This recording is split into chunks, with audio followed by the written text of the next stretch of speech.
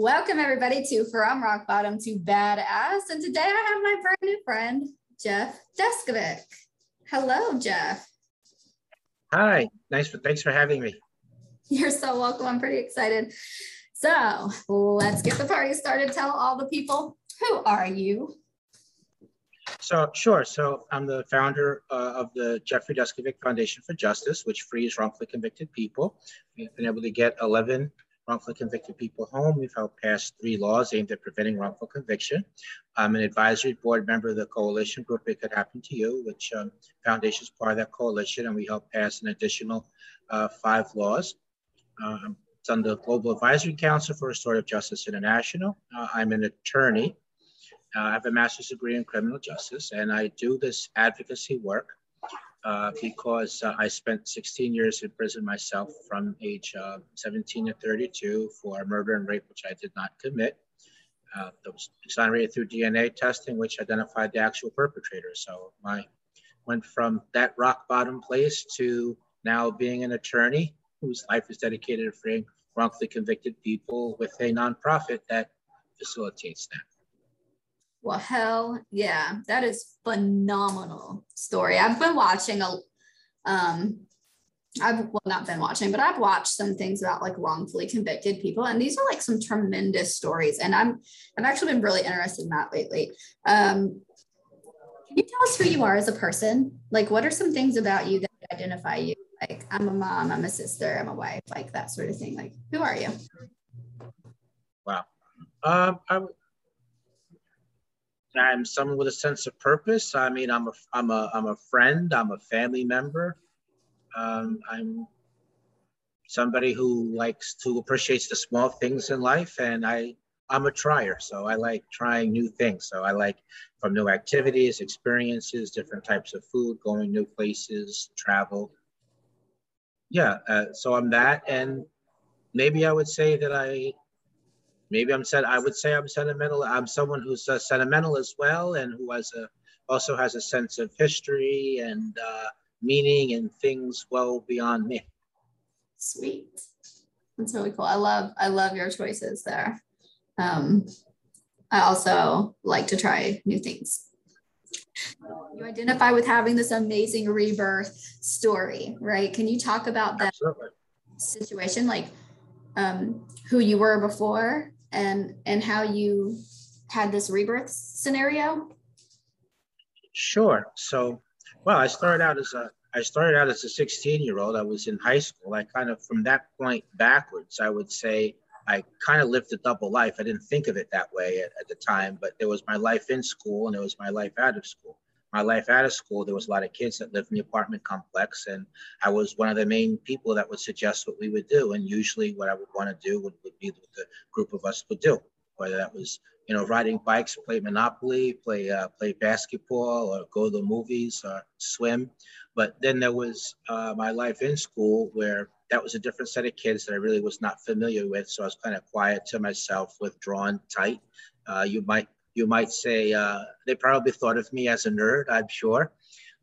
Then it's my life in prison when I was wrongfully imprisoned. Which I spent from age 17 to 32 there for the murder and rape, which I mentioned to you that I was exonerated through DNA testing. So there, I was again kind of quiet into myself, but just for a different reason. I mean, I really didn't want to call attention to myself. So I really wasn't someone that was trying to be popular. I wasn't drawing attention to my case, but I was very social in prison. And in a lot of ways, I feel like my life there was more analogous to my life after school. I mean, I used to play basketball, and I played chess, and I used to play ping pong, and I used to like talking sports with people those were 4 different distinct groups of people. So there was my life there, but I certainly was not anything like some sort of civil rights person or somebody always grieving things, or I wasn't a litigator or anything like that while I was in prison. So there's my life there. And then, there was my life out of prison before compensation. So, I mean, life was very hard for me in my first 5 years of freedom, keeping in mind that I was released with nothing. So Yeah. So I had to deal with, psychological after effects, the stigma of having been in prison wrongfully, but still there for 16 years. Technology had passed me by. Cell phone, GPS, internet hadn't been created yet. Culture was different, neighborhood different. People, they look different. Different people live there, and I struggled a lot financially, and I had to do things I never did before. I never before lived on my own, or went shopping, or wrote a check, or had a balanced budget. Person that feels out of place. I don't fit in. I have almost no social circle at all. I mean, my extended family had become a stranger to me. It felt like I was in a parallel world, and I had all these different problems going on around me that I mentioned to you. But at the same time, I was someone who was trying to arrive. I was trying to find myself. So while having all of that difficulty, I did become like an advocate individually, just speaking around the country and doing media interviews. I became a columnist. I started meeting with elected officials, and I wanted to pair my advocacy work with formal education. So I was able to get a scholarship from Mercy College to finish the bachelor's, which I was short of 10 classes while in prison. Got a master's degree from John Jay College. And then it was kind of my life after that, where I finally got compensated, and that really changed things a lot for me. And I didn't have that mental strain on me anymore. I knew I could pay my bills because, I had always been passed over for gainful employment. I was able to kick my advocacy work up to the next level and start the nonprofit organization. And at some point in the course of helping to free the 11 people, I feel like I wanted more empowerment. I wanted more ability, and I wanted to be able to sit at the defense table, and tired of sitting at the front row of the courtroom, and hence going into law school and becoming an attorney now. And then I've entered some of the cases co-counsel. So really my identity now is I'm much more established publicly. You might say I'm kind of like a quasi-public figure. I mean, I have a large enough profile that my endorsement's been sought in 11 different political races, and I'm frequently in the news, and I've done some speaking internationally, and I'm a lot more confident in my skin now, and I feel,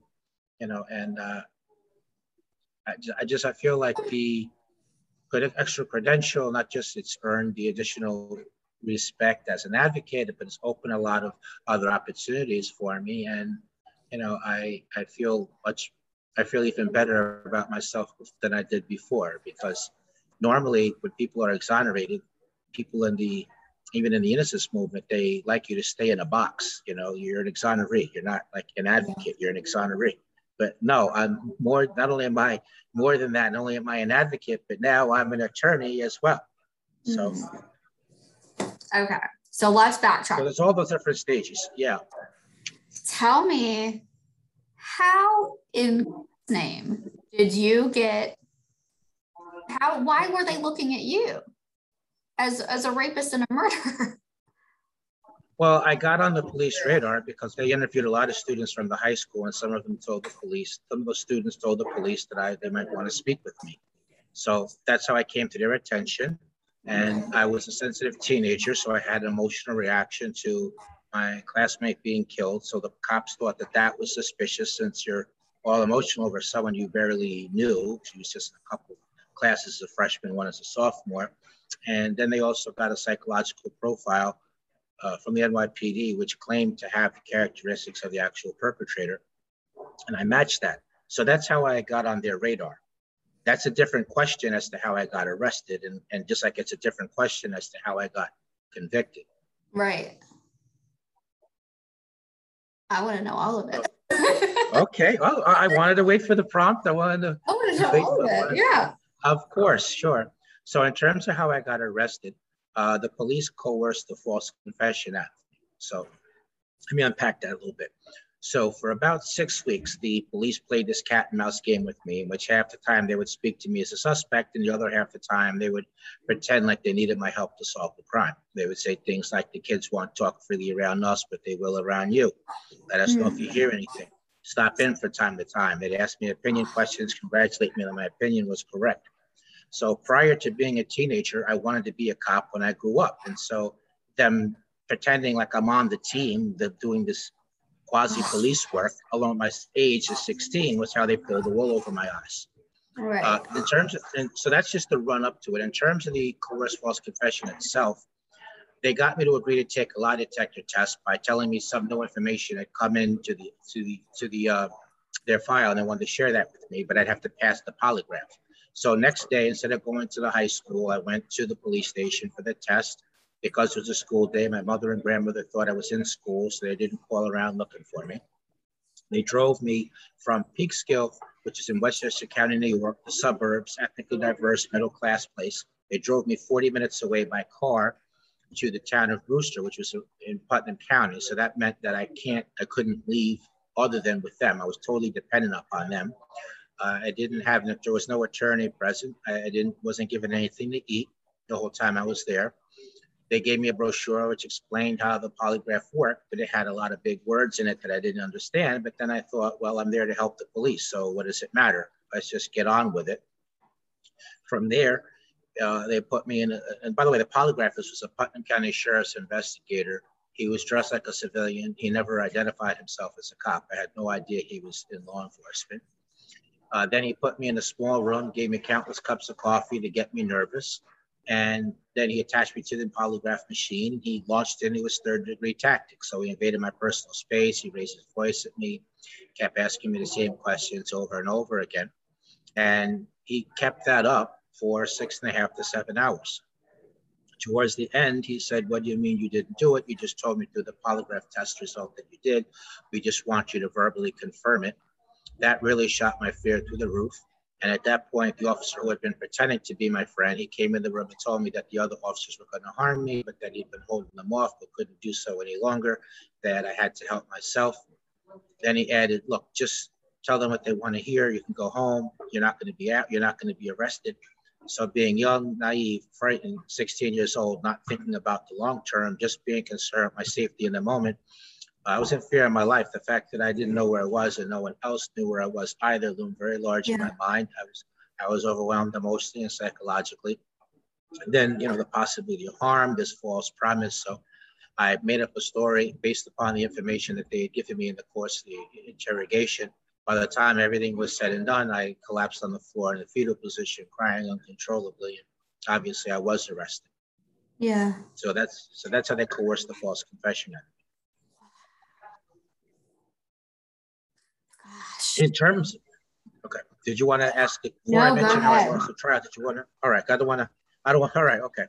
All right. So in terms of how I lost the trial, so there was a DNA test result that came from the FBI lab before the trial that showed that semen found in the victim didn't match me, and but then the prosecutor got this medical examiner to commit fraud. He claimed that he forgot to document medical evidence that he said showed the victim had been promiscuous. So in other words, they were able to argue that she had been sleeping around and must have slept with somebody prior to my murdering and raping her, that was how the DNA didn't match me, but yet I was still guilty. They even mentioned, and her family wasn't coming to court, so they had no idea that her reputation was being trashed like this. And then he mentioned someone by name that he claimed had slept with the victim, but he never had a DNA test performed in order to prove that. He never even called him as a witness. He just made the unsupported argument to the jury. The public defender and when the cops testified about the coerced confession, they left the threat and false promise out of their story. My lawyer, who was a public defender, basically didn't defend me. He never called as a witness my alibi. I was actually playing wiffle ball when the crime happened. He rarely met with me. He told me he didn't care if I was guilty or innocent. He literally never asked any questions of this medical examiner. He never explained to the jury the significance of the used that to challenge the confession. He should have never represented me because this person that the prosecutor was falsely saying had slept with the victim was represented by another person in his same office, and specifically by the lawyer supposed to be supervising him on my case. And lastly, he wouldn't allow me to testify. So, my interrogation was not videotape, not audio tape, no signed confession, just the cop's word for it. They left the threat and false promise out of their story, and he wouldn't allow me to testify. And so add it all up, I was found guilty. of a murder and rape, which I did not commit. And I was given a 15 to life sentence, which the judge gave me, despite him saying to me that despite him saying that maybe I was innocent. So I was then sent to a men's maximum security prison with a 15 to life sentence. So can you talk about how all of this changed you as a person? Like, I know, like, being in my own, definitely not as severe situations, but like, you know, being in intimidating situations, falling victim to like persuasion. Like, I think that's something that we can all sort of relate to from our youth, like happened in some little way or another. Like, we fell victim to somebody's manipulation, persuasion, and kind of had to learn the hard way that like we can't be so trusting, or that we need to defend ourselves better. We need to, you know, have tougher skin or whatever. Yours is very extreme, but like looking back, like I feel like that could have easily been me, right? If I was in the same situation, like I would have had the same reactions. I would have had the same emotional responses. I would have probably, you know, been able to be just as easily persuaded and manipulated into saying the wrong things, right? So like, how did that experience of that, and, you know, whatever you would like to speak about what prison was like for you, how did these things change you as a person? Sure. So in terms of what prison was like, and then I'll get to how it changed me. In terms of what prison was like, I would say it was a nonstop obstacle course with the guards, prisoners, and civilians as obstacles to the main goal, which was to overturn the conviction and regain my freedom. Prison was very violent. There were 3 or 4 stabbings or cuttings every day. There was a lot of violence that didn't involve weapons. There was gang activity. So there were, you know, and then I was always worried that, you know, what I was incarcerated for would become known, because there's a vigilante mentality towards people who've been convicted of sex offenses. Mm-hmm. So there were several times in the course of my incarceration, maybe like 5 or 6 times, where I was beat up based on that. The food was terrible. Sometimes it was burned. Sometimes it wasn't fully cooked. The guards were abusive verbally. Then it wasn't just the lack of freedom, but even just a physical thing, but also, you know, I had to repeatedly fight off feelings of hopelessness, helplessness, thoughts of giving up, suicidal ideation. In the course of my incarceration, I lost 7 appeals. I mean, that was like I was wrongfully convicted all over again. You know, my hope to keep going was based on belief in God, and, you know, and believing that I was going to win the next appeal because I was innocent, and I thought that, you know, I still believed in the system. I used to go to the law library, so learning the law gave me a sense of empowerment. I used to read articles about other people who were exonerated, and that would be as inspiration to keep going. I created this fake place in my head where I would, when I would play basketball or ping pong or chess, I'd pretend like I was a professional player, and so was everyone else. But it's not like kids fooling around in a playground. I needed to get out of the prison for a couple of hours, and that was the fake reality that I created for myself. Just like similarly, you know, you employ euphemisms. It's not my prison assignment in the morning or the afternoon. I'm going to school or I'm going to work, and it's not the prison warden, it's the superintendent, it's not the guards, it's the correction officers. I would cut out pictures of nature scenes and hang them in the cell and just look at them and just kind of travel there mentally. There was another prisoner there that was wrongfully convicted also, and we used to keep each other going every 6 weeks. And ultimately, Frank Sterling was his name. Ultimately, he was exonerated through DNA testing after 18 years, also a couple of years after me. So it wasn't just that I naively believed someone else. I mean, he actually was innocent. And last 2 years that I spent in prison, I have made contact with a pen pal that I didn't know previously. And I feel like he kind of showed up right at the nick of time, because I was openly asking the stranger, should I quit? Should I give up? Should I just kill myself and be done? And I'm never going to get out of here. So I really did hit that rock. I really did hit that rock bottom. You know, I mean, I lost 7 appeals that took up 11 years. Then I wrote letters for 4 years looking for help to find some new evidence, without which I was permanently locked out of the courthouse. And then I went to the parole board But because I maintained my innocence rather than expressing remorse and taking responsibility, I got turned down for parole there also. So hence my getting to the point where I was like at the end of my rope. I mean, it's like a bizarre theater of the absurd. Can you top this type of scenario? But let me ask you, but let me just ask you how I changed, you know. Yeah. Well, firstly, I know that the justice system is broken. I'm sure of that. You know, I don't have this naive, romanticized view of law enforcement. I don't paint everyone with it with the same brush. You know, I know they're good cops and good prosecutors, but there's also a lot of bad cops and a lot of bad prosecutors. I know for sure it's not a few bad apples, uh, for sure. But you know, I think that, and certainly, you know, the psychological after effects and the stigma are things that I certainly, you know, have impacted me. And I still try to rebuild my social life. That's still been kind of a challenge for me. But on the other hand, I mean, not everything was bad either. I mean, there were some good things that came out of that terrible place. I mean, first of all, I have a sense of purpose. You know, I know that my place in the world is to free wrongfully convicted people, work to prevent that, do some work on the broader justice reform issues, because I was subjected to a lot of those, and the things I wasn't personally subjected to, I saw. And I don't believe the justice system should be that way. So I do have that sense of purpose.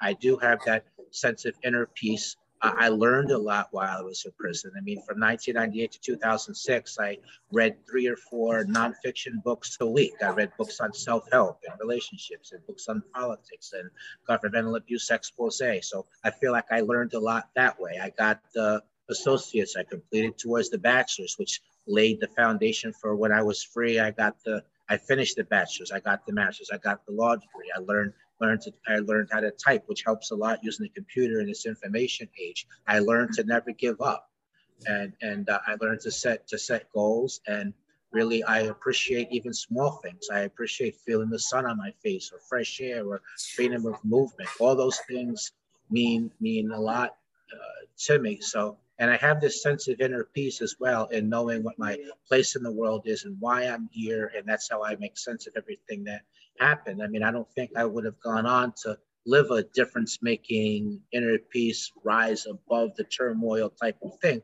that life that I have. I mean, when you face a traumatic situation of any kind, either it breaks you entirely and you lose your mind, or you become angry or bitter, or you just can't recover, or you can rise above it all and have like a sense of enlightenment and inner peace. And I'm fortunate that for me, I've gotten to the place of having the enlightenment and inner peace. Well said.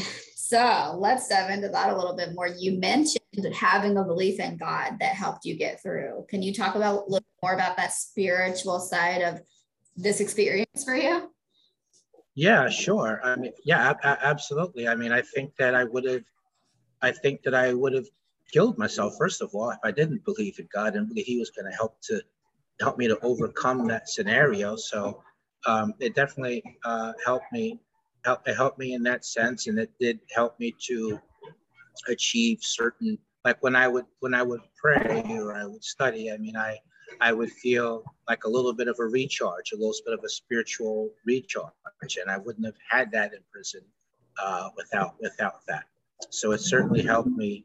It certainly helped me that way. But you know, I believe in the interconnectedness of all things, and I do believe that there is a higher power for sure. And you know, I'm kind of a liberal in this sense that, you know, I don't put a label to myself. I believe in God generally. I don't subscribe to one particular religion or another. I just believe in God generally, and I try to live an upright life. And whatever, I've been fortunate that in the course of my 14 years of freedom and doing advocacy work, which, you know, is very healing, cathartic, and meaningful to me. It makes my suffering count for something.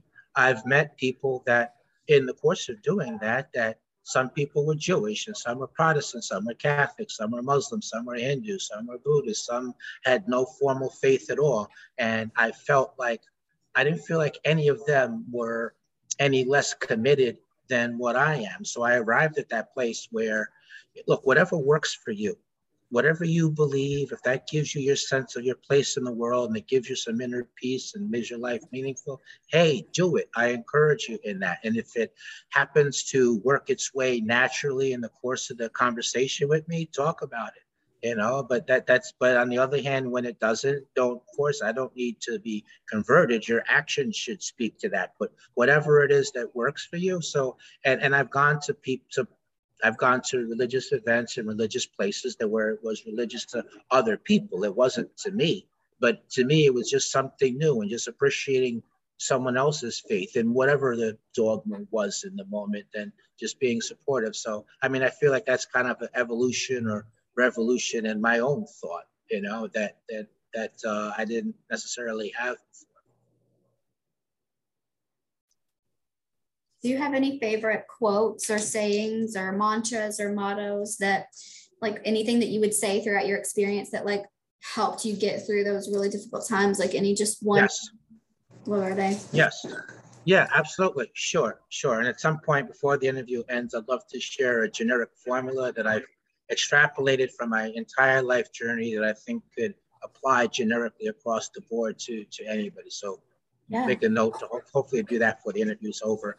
But the one thing that helped me get through my experience was just my thought of never give up. And whenever I was ready to give up, whenever I could not go on anymore, and that was true when I was in prison and at struggling in my first 5 years of freedom without compensation and struggling to get through law school and struggling during the prep for the bar exam, which I ultimately passed on my first attempt, I would say to myself, maybe this is the key moment. Maybe I was on the verge of a breakthrough, but because I quit, it's not going to happen now. So even though I can't go on anymore, I'm going to do it anyway, just to see what happens on the other side.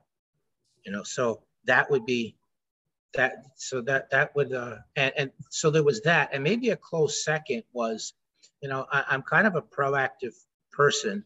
And before I do something, I like to create some kind of a strategy that I can have some confidence in that can get me to, so I play to win. Okay. When I was struggling, trying to learn 4 or 5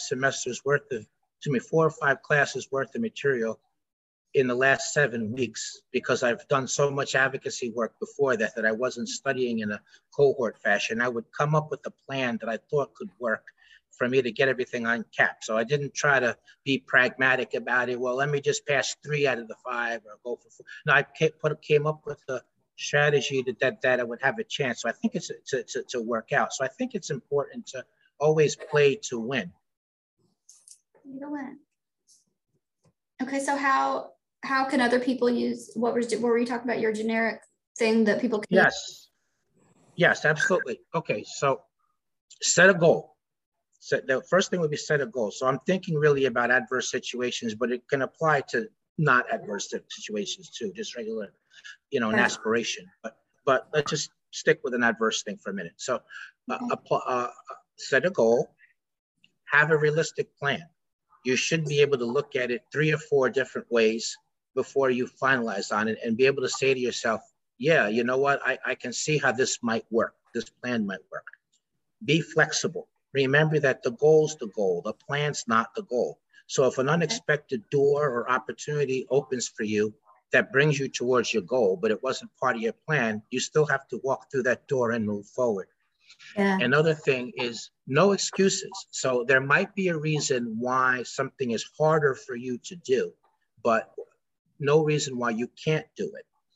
Another thing is don't be afraid of hard work. So the odds of something just dropping into your lap are very slim. So it's more that you have to position yourself and work your rear end off so that a miracle could occur, whether some opportunity unexpected will arise or somebody will open a door for you, but that's going to happen when you work really hard for something to happen. And then never give up, which I just expounded on after. And then once you've made it through, once you get through the other side, you have to reach back and help similarly situated people and do some work on the preventative side as well. So that'll make your suffering count for something. It'll be healing. It'll be cathartic. It'll help make the world more meaningful.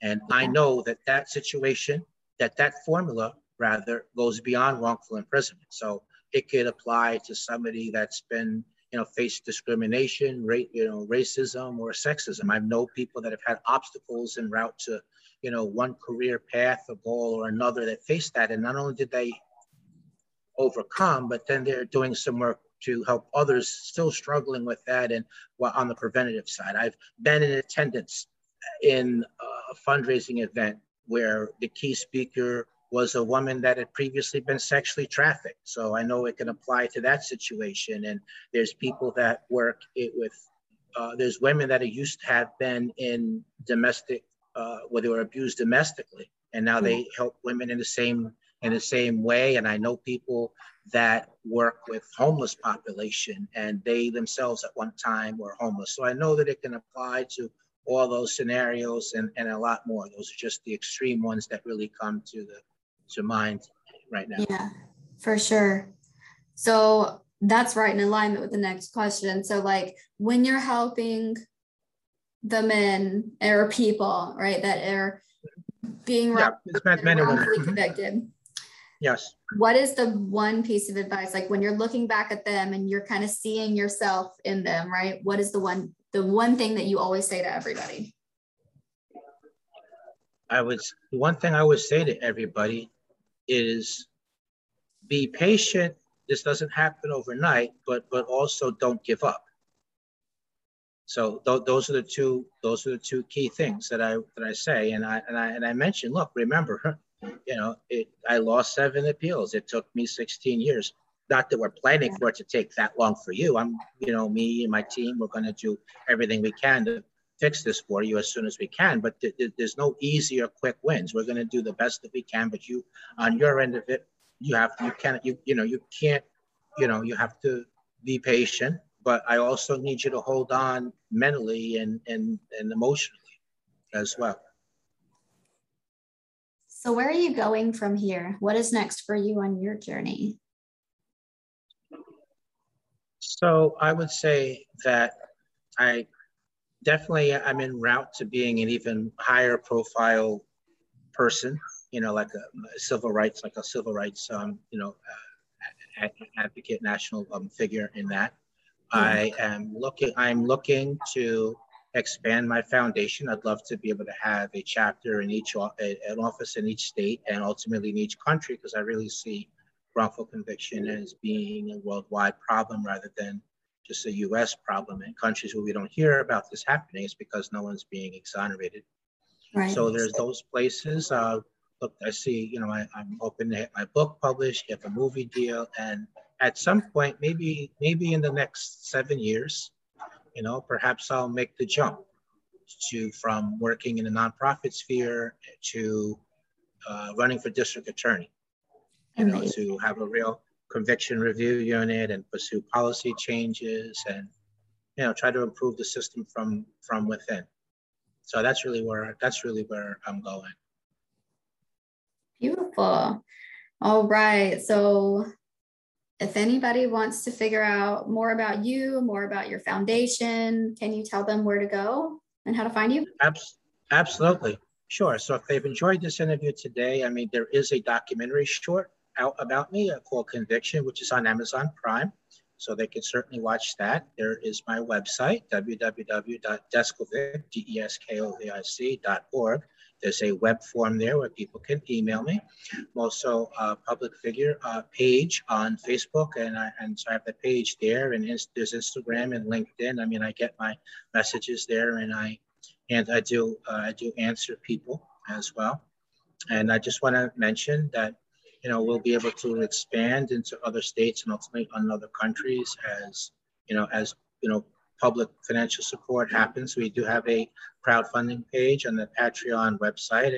Dream with me for a minute, Rachel. If there were 25,000 people or 100,000 people that were willing to sacrifice $3 or $5 on a recurring basis, who would miss that in their pocket? But that many people doing that on a recurring basis, we would be able to definitely increase our capacity as to how many cases we could take, how many states that we can we can take cases in and have any, we're working now in 3 different states as far as policy work, New York, Pennsylvania, and California. But again, ultimately, we'd like to be able to work in all the states, and we'll do that as we can. So I'd like to encourage people to think about that, and help with social media and even getting the word of mouth out. So contribute, but then also share. Yeah, and if you're an attorney listening out there, you should consider taking one wrongful conviction case pro bono in your lifetime. Think about doing that just as a way of giving back or paying forward. Yeah. Well, I encourage all of the listeners today to go check out the Deskovic Foundation online. I will have all the links to everything that Jeff talked about in the description. So check out all the things. And if you have been looking for a great place to tithe, what an amazing foundation to help. This stuff is real. People all the time, normal, everyday people, people's kids, people's dads, people's moms, people's family members, right? Just normal people are getting wrongfully convicted of crimes, and they need your support. People feel so hopeless when they're in this situation. I've watched so many documentaries about these kind of cases, and it's just life-changing when somebody gets exonerated and is able to be freed after years and years and years spent in prison. And we could go on for like a whole nother show about the way that you're treated in the system after you're exonerated, and there's no compensation, there's no I'm sorry, and there's no nothing, right, that like is supposed to help make up for that. So like these people need to be supported, you guys. Jeff, thank you so much for being here. It was such a pleasure. It was like a roller coaster ride of emotions listening to your story, and it's powerful, and I'm so glad that you were able to fight through all of the mental battles, all of the physical battles, and make it from your rock bottom to your badass. I'm so glad you're here. The world needs you. And I'm a fan. So thank you so much for being here. Thank you very much for having me and sharing your platform. This episode is brought to you by Phoenix Overhead Doors. At Phoenix Overhead Doors, you hire a repairman, not a salesman. That's their slogan. Phoenix Overhead Doors is repair and install service by a true repairman that won't upsell or upcharge. The only thing going up is your garage door. With over 7 years of experience in the industry, they're the experts that you need to take care of your home or business. And that's why they'll treat your home as if it was their own. And that's why they get 5-star ratings and great reviews from all of their customers. You can call and schedule your free estimate today and get honest and trusted advice that empowers you to make the best decision for your family on your budget. Check out www.phoenixoverhead.com for more info, or to use their website to schedule yourself a free estimate. You can also call 502-528-0581. Phoenix Overhead Doors is guaranteed to rise.